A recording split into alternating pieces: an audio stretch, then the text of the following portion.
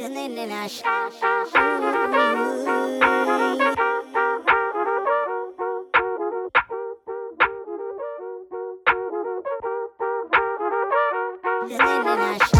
everybody, and welcome back to one of the newest podcasts in the Land Grant Holy Land family of podcasts. It is the only college basketball podcast in the LGHF family of podcasts, and one of the only college basketball-centered podcasts within the whole SB Nation family of websites. I don't know if that last part is actually true. Anyways, it is called Bucketheads. My name is Connor Lamons. I am here with my lovely co-host, Justin Golba, who also collaborates with me on Fridays for a weekly article called Your Nuts, where we both pick a side of a topic and then we die on our respective hills for that side. So if you are willing to spare a few brain cells on Friday, you should absolutely check that out. Justin, how are you doing? I'm doing great. I've just got a new full-time job because unfortunately this podcast does not pay my rent yet, but if you tell your friends about it, maybe one day it will. So Where are you headed? Where are you writing for now? I will be a prep sports writer for the Lorain Morning Journal and the Willoughby News Herald in Cleveland. So if you are a Cleveland resident and you're listening to this, first of all, thank you. And second of all, check out my work with high school sports as well. So if you like high school women's soccer or men's lacrosse, Justin is your guy this fall. Absolutely. Today, we have a very special guest on the show. We are talking to Sports Illustrated's Kevin Sweeney about the Big Ten, Ohio State, transfers, all kinds of good stuff, a little bit of NIL, conference realignment, stuff like that, but we'll get to that shortly. We've also got NBA draft stuff to recap, Carmen's career choking in the fourth quarter of the TBT game against the Money team, and Chris Holtmann has finally landed a center on the recruiting trail. His first legit center he's locked up since taking the Ohio State job. Justin, Chris Holtmann has locked up a top 50 center. People are still pissed off. Do we just have the most cynical fan base of all of sports? Will they ever be satisfied? I think we just have to stop looking at worst case scenario, when news immediately hits. We just saw it with Quinn Ewers today when he said that he was coming to Ohio State, and people just started talking about who's transferring because of it. When Felix Akpar said he was coming to Ohio State, the response should have been fantastic. We got a great 4-star center who's going to help when more than likely next year Kyle Young and EJ Liddell are gone. So Zed Key's going to need some help. But instead, the first response was, well, let's hope he doesn't transfer. So let's just stop going to worst case scenario first, and I think we'll be good. Yeah, those are like literally the first Twitter responses were, well, he'll probably be gone in a year anyways. I just don't understand it. I don't think the people will ever be satisfied until we get like a 5-star center, one of the two that are in every single class. This was legit like his best post player commitment since he came here, and I feel like people were just like, well, he's gonna leave anyways. Yeah, and I don't even know why people think he's gonna leave. He's not a top guy. He's probably not gonna go anywhere. And like you said, in every class there's about 2 5-star centers, and this one coming up, the 2021 class, one is going to the G League Ignite and the other one's going to Gonzaga. So let's just put that bar a little bit there. Should be a good player. He's a little bit different from Zed Key. It looks like Zed Key is more your grinded out, bang around in the low paint kind of guy, whereas Akpar is going to be more of a finesse. Sounds like he's a very good blocker, a very, very good defensive player around the rim there. Offensive game, it sounds like, has a little bit that still needs to be developed. It sounds like he's going to be more of a defensive guy, at least initially, and he's going to take a little bit of development on the offensive side. But I think he's 6'11" and 210, 220, which is, that's pretty dense as a 17-year-old. Yeah, he is a very, as you said, very finesse around the rim. He does have a little bit of a jumper, so it's always nice to have a guy that can spread the floor out a little bit and stretch you out. And he's a fantastic defender, fantastic shot blocker. If you watch his highlight tape, half of them are shot blocks. Granted, he's in high school, so he's going up against guys that are not 6'11". But in college, you don't tend to go up against too many guys that are 6'11" either. So I think he's going to be a fantastic addition. I think he'll be able to also kind of work his way into the lineup because, EJ Liddell, while we say he's probably gone, who knows, he might come back next year if they have a national championship chance. And Zed Key will probably definitely be here next year unless he decides to kind of randomly transfer. So he would be the starting 5 next year for sure. So I think Akpar is going into a great situation, and I think that you have time. You're not going to throw him in as a 30-minute guy his freshman season. You'll be able to work him in slowly. And the Buckeyes have the number one ranked recruiting class for the class of 22 now. Stop the count. No more recruits. We are done recruiting Ohio State as the top class. Anyways, speaking of big men, your Cleveland Cavaliers, not my Cleveland Cavaliers, your Cleveland Cavaliers took USC center Evan Mobley with the third overall pick in the NBA draft last week. So how excited are you for Evan Mobley to come to the land? And then you can also talk about Dwayne Washington Jr. if you want, and where he ended up going. Yeah, Evan Mobley goes to the Cavs, which officially means the Cavs' entire starting five is younger than me. So that is where I'm at in my life. I love Evan Mobley. If you pay attention to college basketball, he is a top tier player. He can do it all. So he'll be very interesting to watch. Him and Jarrett Allen, who officially were signed with the Cavs today on the start of free agency. So that'll be a very interesting dynamic. Yes, Dwayne Washington did go undrafted. I'm not exactly sure why so many people were excited about that. It was kind of tough to see because there was a lot of people saying, told you so. First of all, nobody assumed he wouldn't go undrafted, honestly. I thought he was going to go undrafted. It's still not a bad decision to leave college. There's only 60 picks in the NBA draft. Not everybody gets drafted that plays in the NBA. It's just a simple fact.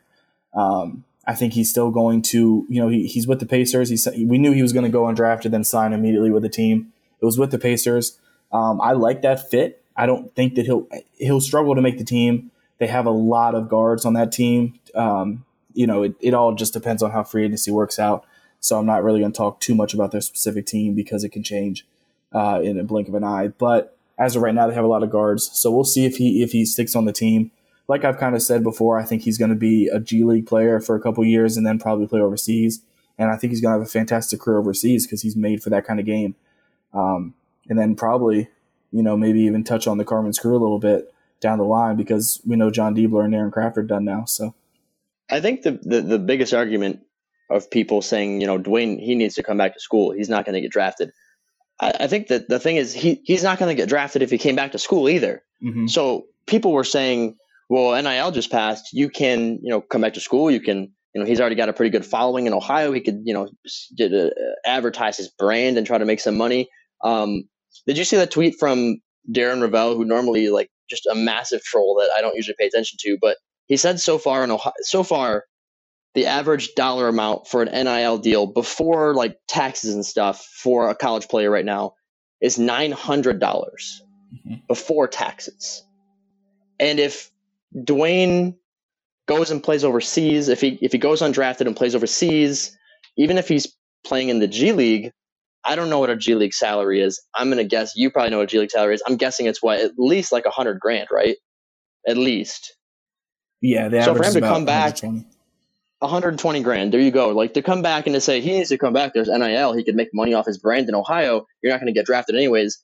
He's definitely not going to get drafted a year from now when he's a year older and still the same player. So he might as well have just bottled up the momentum that he had, because even if he wasn't going to get drafted, this was definitely his highest chance to be drafted. That's what I think. Yeah, that was the thing that I saw most people saying was, he could have came back next year and got better. Dwayne Washington was probably never going to get better, right? He might have had better stats. He might have averaged 20 a game.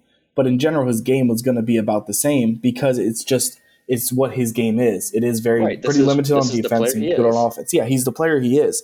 So as we talked about with our managing editor, Matt Tamanini, he's just going to be next year. He's just going to be a year older. That's it. So his best chance to get drafted was this year. He saw that when he went through the process, and it can't be denied that he had a great NBA draft combine, and also you got to look at injuries into this. There's so many factors that play a role. I don't think he's going to regret his decision at all. I think he knows that he was probably going to go undrafted or go very late. And even those late guys that go 55, 56, they're still struggling to make the team. It's not a big – John Diebler got drafted 60th. He's never played a minute in the NBA. So, it's not just about getting drafted. It's about how you evolve your game. And his best chance to do that is play a couple years in the G League. We've seen guys from the G League. Chris Middleton was a G League player. And look at him. He's an NBA champion. So guys can come from the G League and make something of themselves in the NBA. It doesn't happen all the time, obviously. There's a reason for that.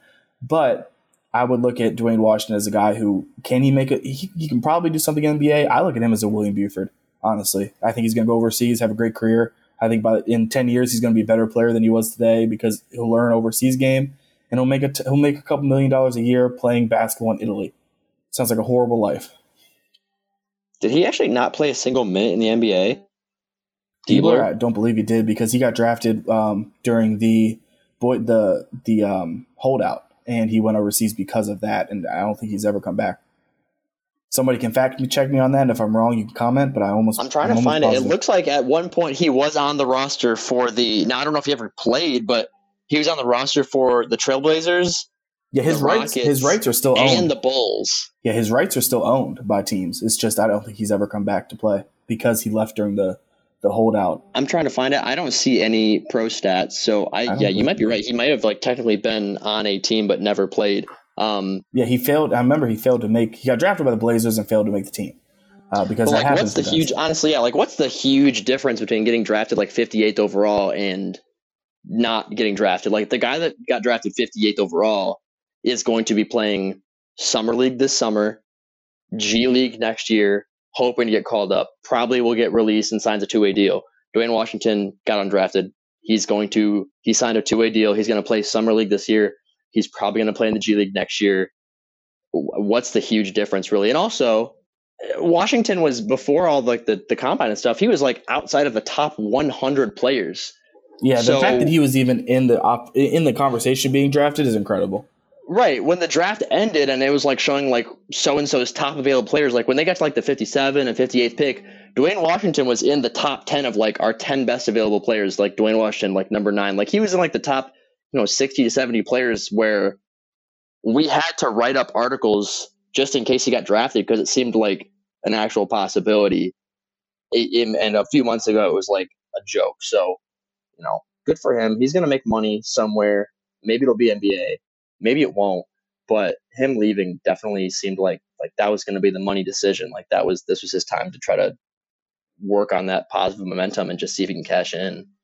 Yeah, and if you want to make an opinion about Dwayne Washington, just wait till Summer League because that is really what determines what happens to these guys, these second-round picks and undrafted guys, is Summer League. It's not about who goes where in the draft. It's about how you perform in Summer League. So watch that, and then if he struggles there, then you can start to say, okay, maybe it was a bad call, but that you got to wait till Summer League to see that. And yeah, like you said, I mean, maybe he'll end up playing for Carmen's Crew. If they keep the TBT franchise going, maybe he'll end up playing for Carmen's Crew if he's doing overseas stuff. Shout out to Carmen's Crew for blowing an 18-point third quarter lead to a team led by an Idaho alumni. So shout out to them for the big collapse. But hey, we got our Ohio State Sweet 16 that we've been all been waiting for. Yeah, and I mean, it's hard to not look at the fact that William Buford did not play in the second half. Obviously, if you're watching the game, you might not have even noticed because the broadcast failed to mention it. They just were not stopped criticizing Ohio State, even though they didn't even mention William Buford. As much as Dan Dockage seems to love William Buford, he didn't notice he wasn't on the floor. So good call there, Dan. But it's obviously Dan, the come offense. on the pod, defend yourself. Yeah, we need Dan Dockage on the pod. Defend yourself. Fortunately, the offense just got kind of stagnant, and then, they couldn't pull it out at the end. But, at the end of the day, it's a fun tournament. It's a great cause. You want to see your team win, but you just like them to play. So I'm going to end that on a little bit of positivity instead of negativity. And we will jump into our interview here with Sports Illustrated's Kevin Sweeney.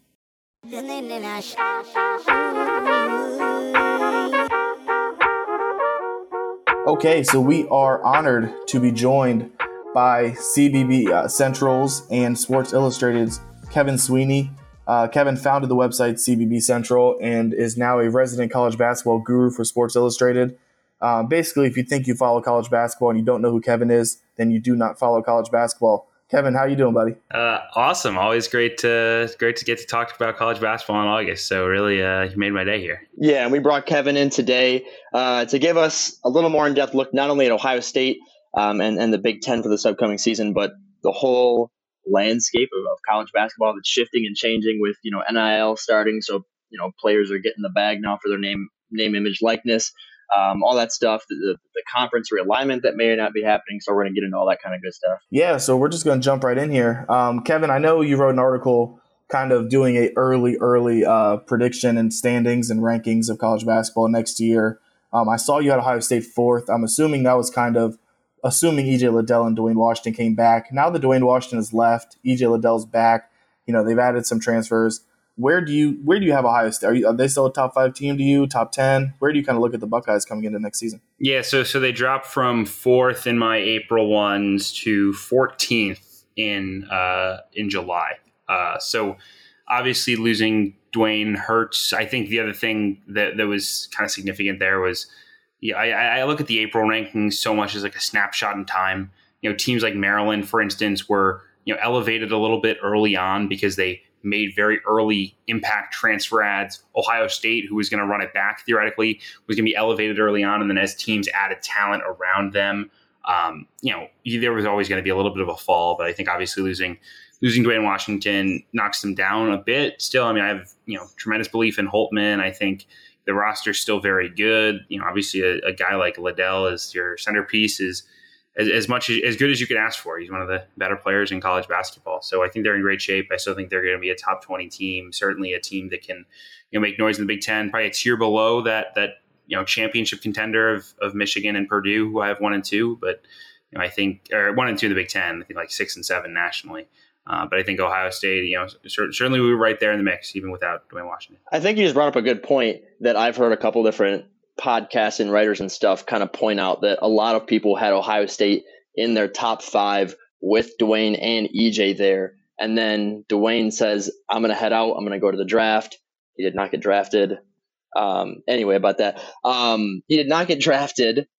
And then everybody drops them down to like 18, 19, 20. And a lot of people are saying, so you really think that Dwayne Washington is so good that he was worth 13, 14 spots in the rankings? And a lot of folks overlook that it's not just about him. It's about teams like Maryland, what they added, and what Purdue returns, right? Right, exactly. I mean, and again, if you're looking at national ranking, like the amount of additions, I can just kind of look at my top 25 now. Like Oregon, for instance, jumped Ohio State from April to July. Oregon added Davion Harmon, who's the starting point guard at Oklahoma. They added a 5-star big man in Nathan Biddle.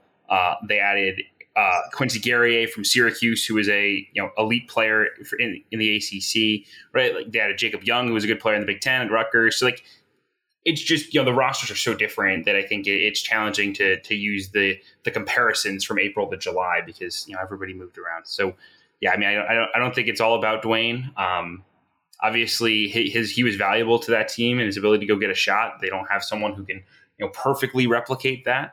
Obviously, Cedric Russell helps, but obviously, he's a very good player. He's not worth 15 spots on his own. Yeah, I totally agree. And you mentioned Russell. That was the next thing we're going to talk about. Ohio State brought in a couple transfers. Now that they have the 1 year, the 1 year transfer rule pretty much dropped off, if I understand correctly. You get your 1 year. They bring in Joey Brunk. They bring in Jamari Wheeler. They bring in Cedric Russell kind of last second. Which of those 3 guys do you think is going to be the most impactful for this year's team?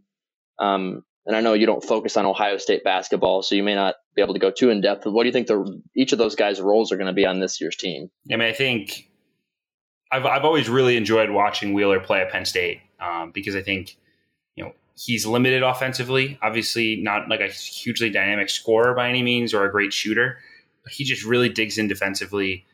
He can get to the basket, and I think he fits in well with what Ohio State wants to be. And I think they needed a veteran point guard because I'm not sure you could entrust Meechie Johnson to run the show full time. So, to have Wheeler, I expect him to be the starting point guard and be an impactful piece, even if he only averages 5, 6, 7 points a game. I think he helps replace CJ Walker's contribution. So that I think he's a better defender than Walker, certainly.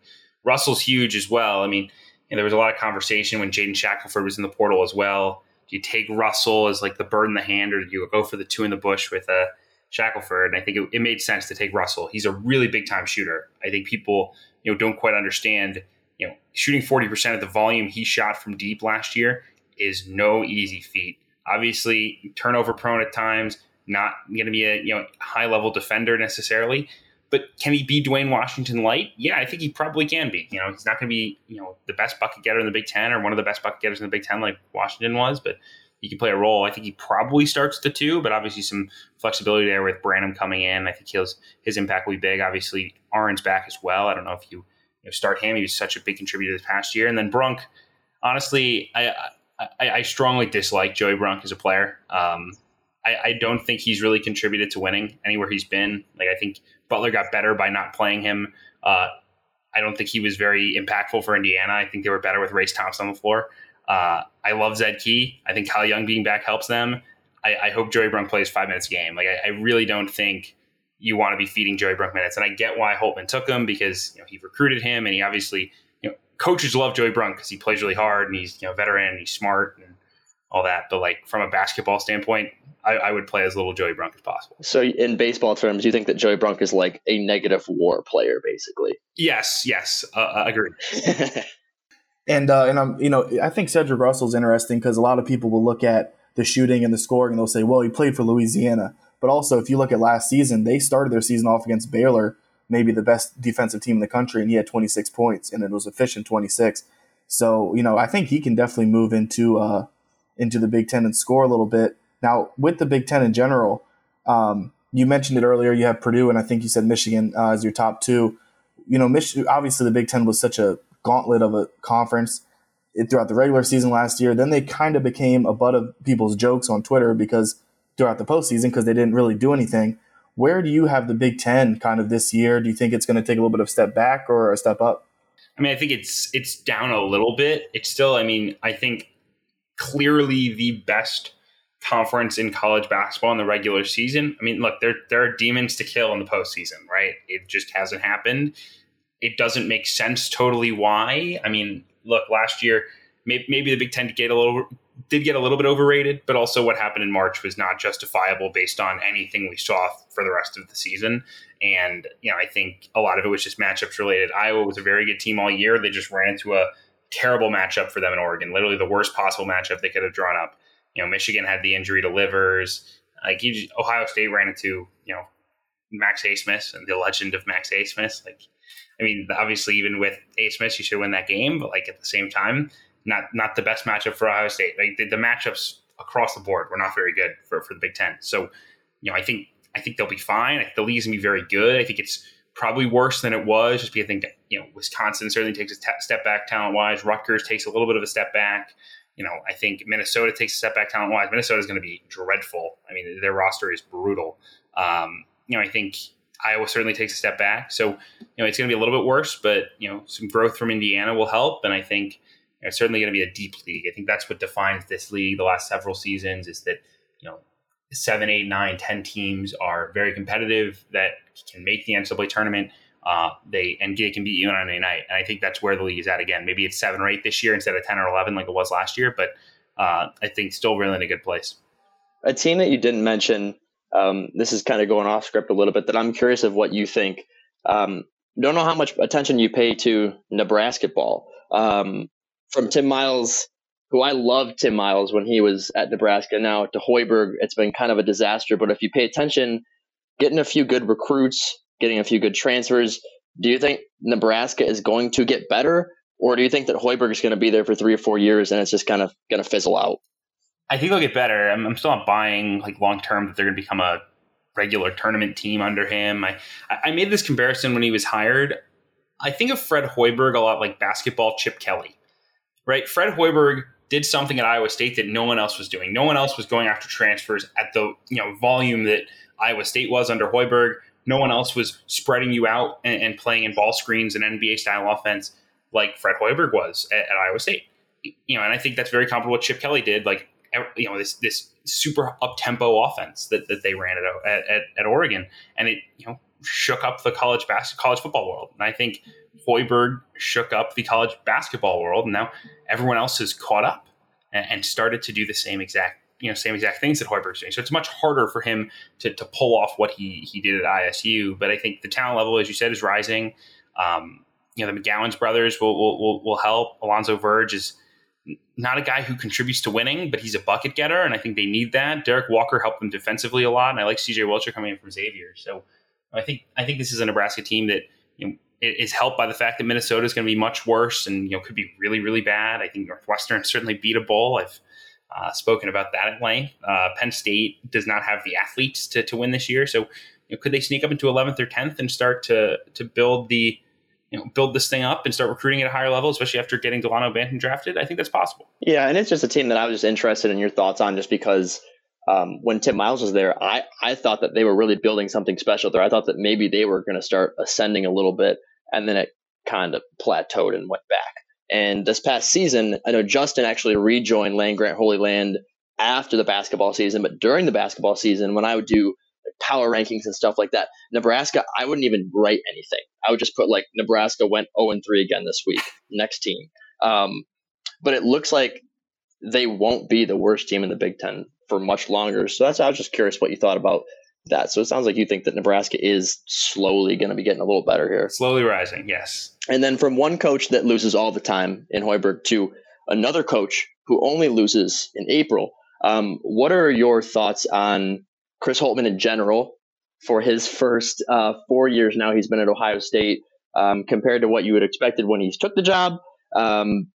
Does the losses in the tournament, does that kind of cut back on the success in the regular season? Overall, what's your interpretation or thoughts on Holtmann so far? Man, I mean, it's tough. I think until this year, it's hard for me to really be overly critical of the NCAA tournament stuff, right? Like they lost to Gonzaga in the NCAA tournament. I mean, even that Gonzaga team wasn't amazing. It was still, pretty darn good Gonzaga team, and losing to them was not exactly a stunner in year one. I think, look, this past year, losing to ORU it's the roughest look there can be, but there's a reason why Arkansas nearly lost to them and Florida did lose to them. I mean, they were unbelievably good in March, and it's hard for me to hold things against them. Obviously, some of the decision making and game management stuff wasn't great in that game, and they didn't do a great job with adjustments. They didn't come ready to play, but I think Chris Holtmann's one of the top 15 coaches or so in the sport. I think they run great stuff on offense. They adjust to their personnel. I think that's something that's so critical in this day and age, right? Like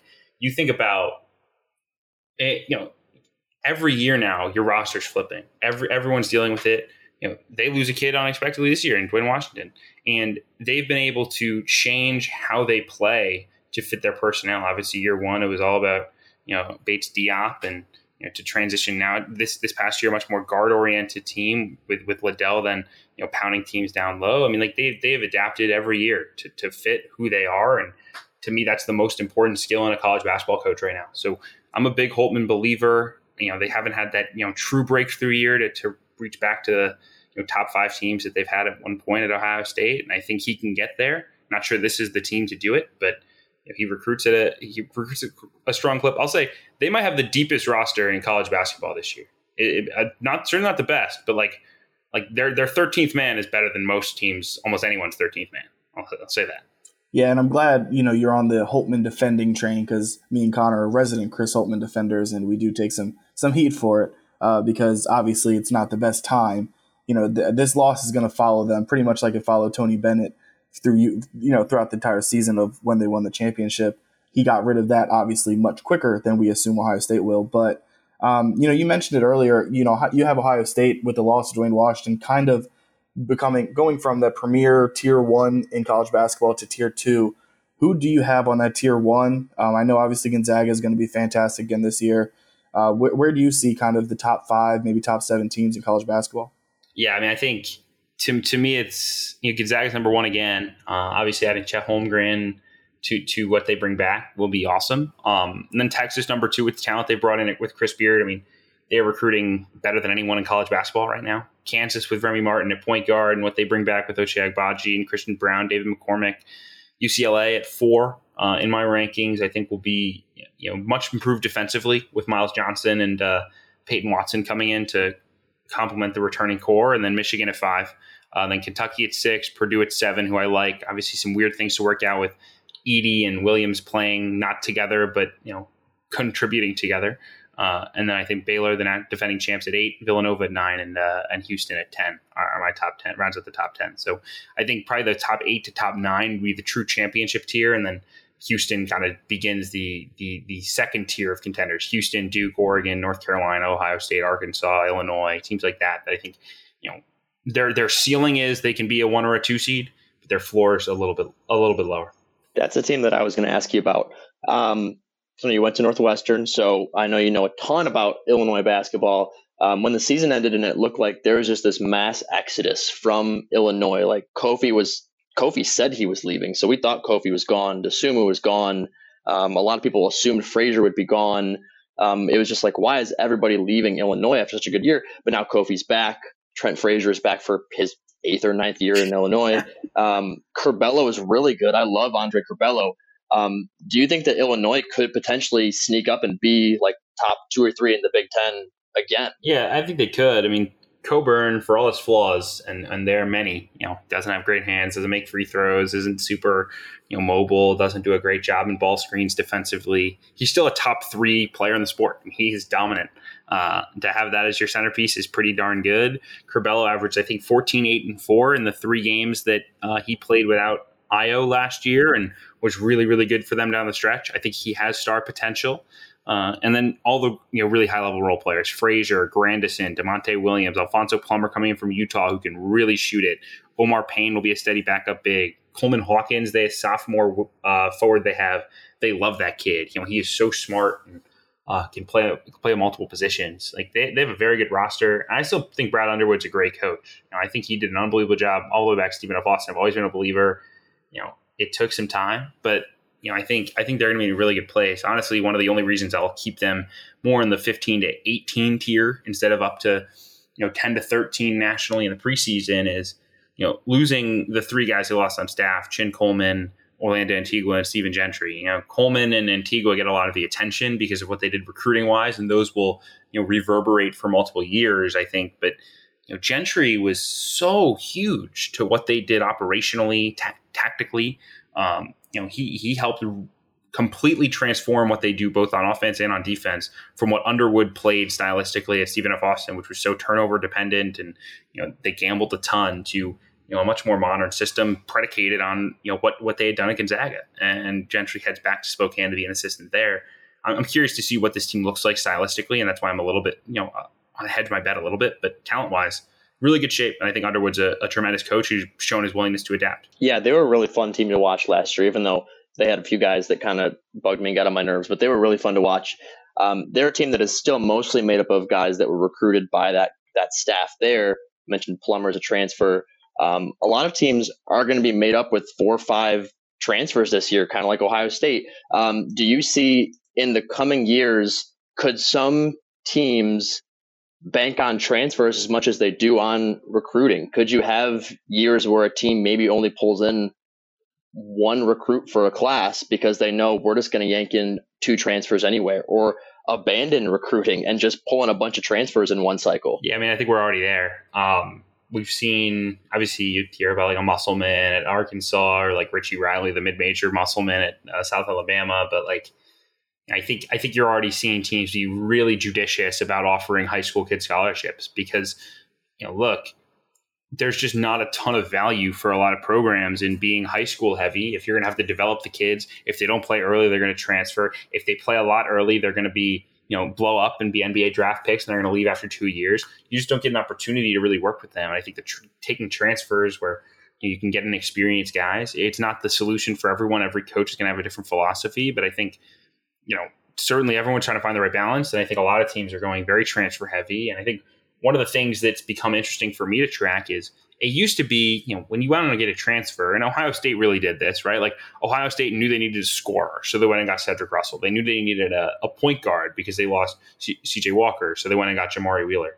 They wanted some front court depth. They grabbed Joey Brunk. That's how it used to be. Everyone recruited transfers based on need. It was like, okay, it's April. We have a spot. We need to go fill the point guard. We need a big, right? Now, teams are just recruiting transfers based on like best talent available. They're going to get 6, 7, 8 transfers on their roster. TCU has 9 transfers on its roster right now for next year.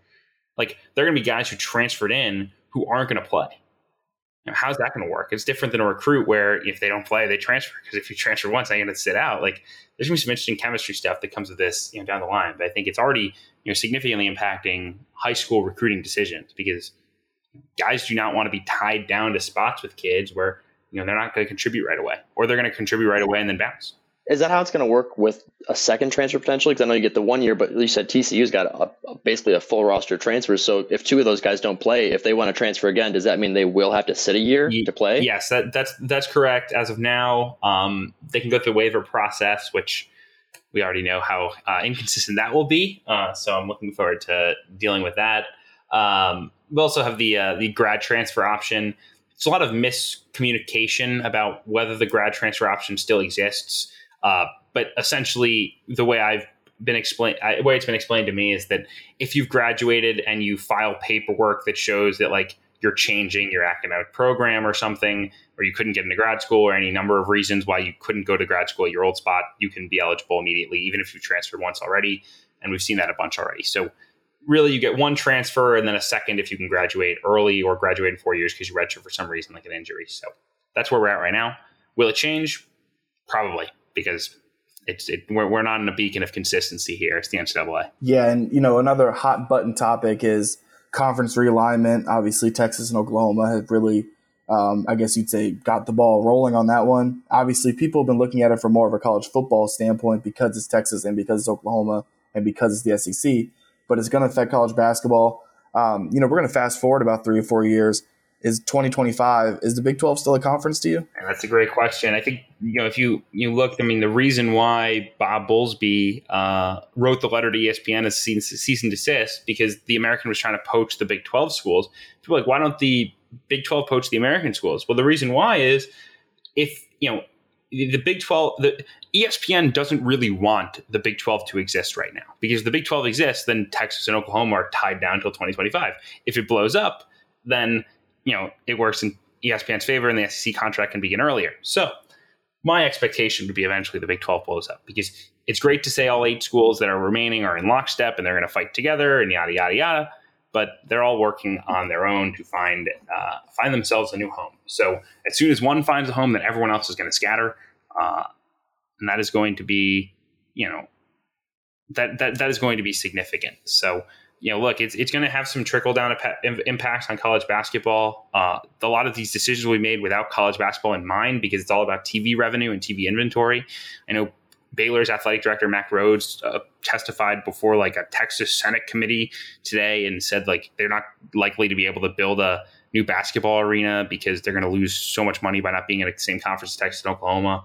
So, I think we're going to start to see these downwind impacts on college basketball programs, because the resources will no longer be quite what they were if you're not tied to the Big 12 football money. So are they going to join with the AAC? Are they going to find homes? Is Kansas going to go to the Pac-12, which I know people have discussed, the Big 10 even? Like, there's lots of trickle down to come. And I quite honestly don't know what all of it will be, other than that most of it will be decided without really caring about college basketball, but it will have very significant impacts on college hoops. So that's what they're talking about with ESPN, you're saying, is, which I didn't fully understand until now, is basically ESPN was being the devil on the shoulder of other conferences. Like, yes, go pick apart the Big 12 like buzzards, get rid of them so we can start getting the SEC money from Texas. Correct. And Oklahoma. Once the Big 12, if the Big 12 exists, then Texas and Oklahoma are tied down by the Big 12. If the Big 12 doesn't exist, they aren't. So the idea would be if the AAC, which is an ESPN property, they own the media rights. If the AAC could say, hey, Big 12, join us and we'll get you a nice media package from ESPN,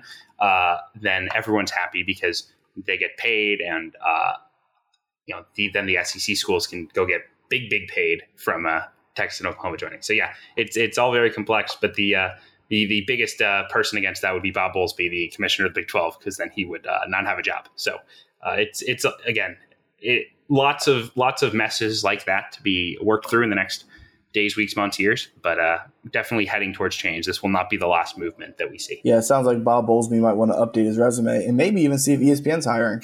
Well, I know I'm smarter than I was 25 minutes ago. Kevin, thank you so much for taking time out of your day to talk to us. I know you're a busy man, and obviously if you're interested, we would love to have you back on once the season actually gets going to talk some more college hoops. Yeah, man, it was great to be on, and always happy to hop on and talk about the sport. So thanks for having me, guys, and looking forward to the next time. Yeah, for sure. And just, before you go, you're a busy man. Where can we find your work? Where can we find you on social media? Yes, all my written work now at SI.com. Really excited about the team we have for college basketball and college sports as a whole. Like, you care about realignment, like Ross Dellinger and Pat Forty have done an unbelievable job. Definitely encourage you to check them out. But all my written work at SI, my podcast, CBB Central Podcast on Apple, Spotify, wherever you listen to pods. It's great. It's a lot of fun. And my Twitter handle at CBB_Central. I spend far too much time on there, so please follow so I feel validated. Awesome, man. Thank you so much for coming on again. We look forward to reading all the great stuff that you start pumping out with SI this season. Have a good one, man. Thanks, guys.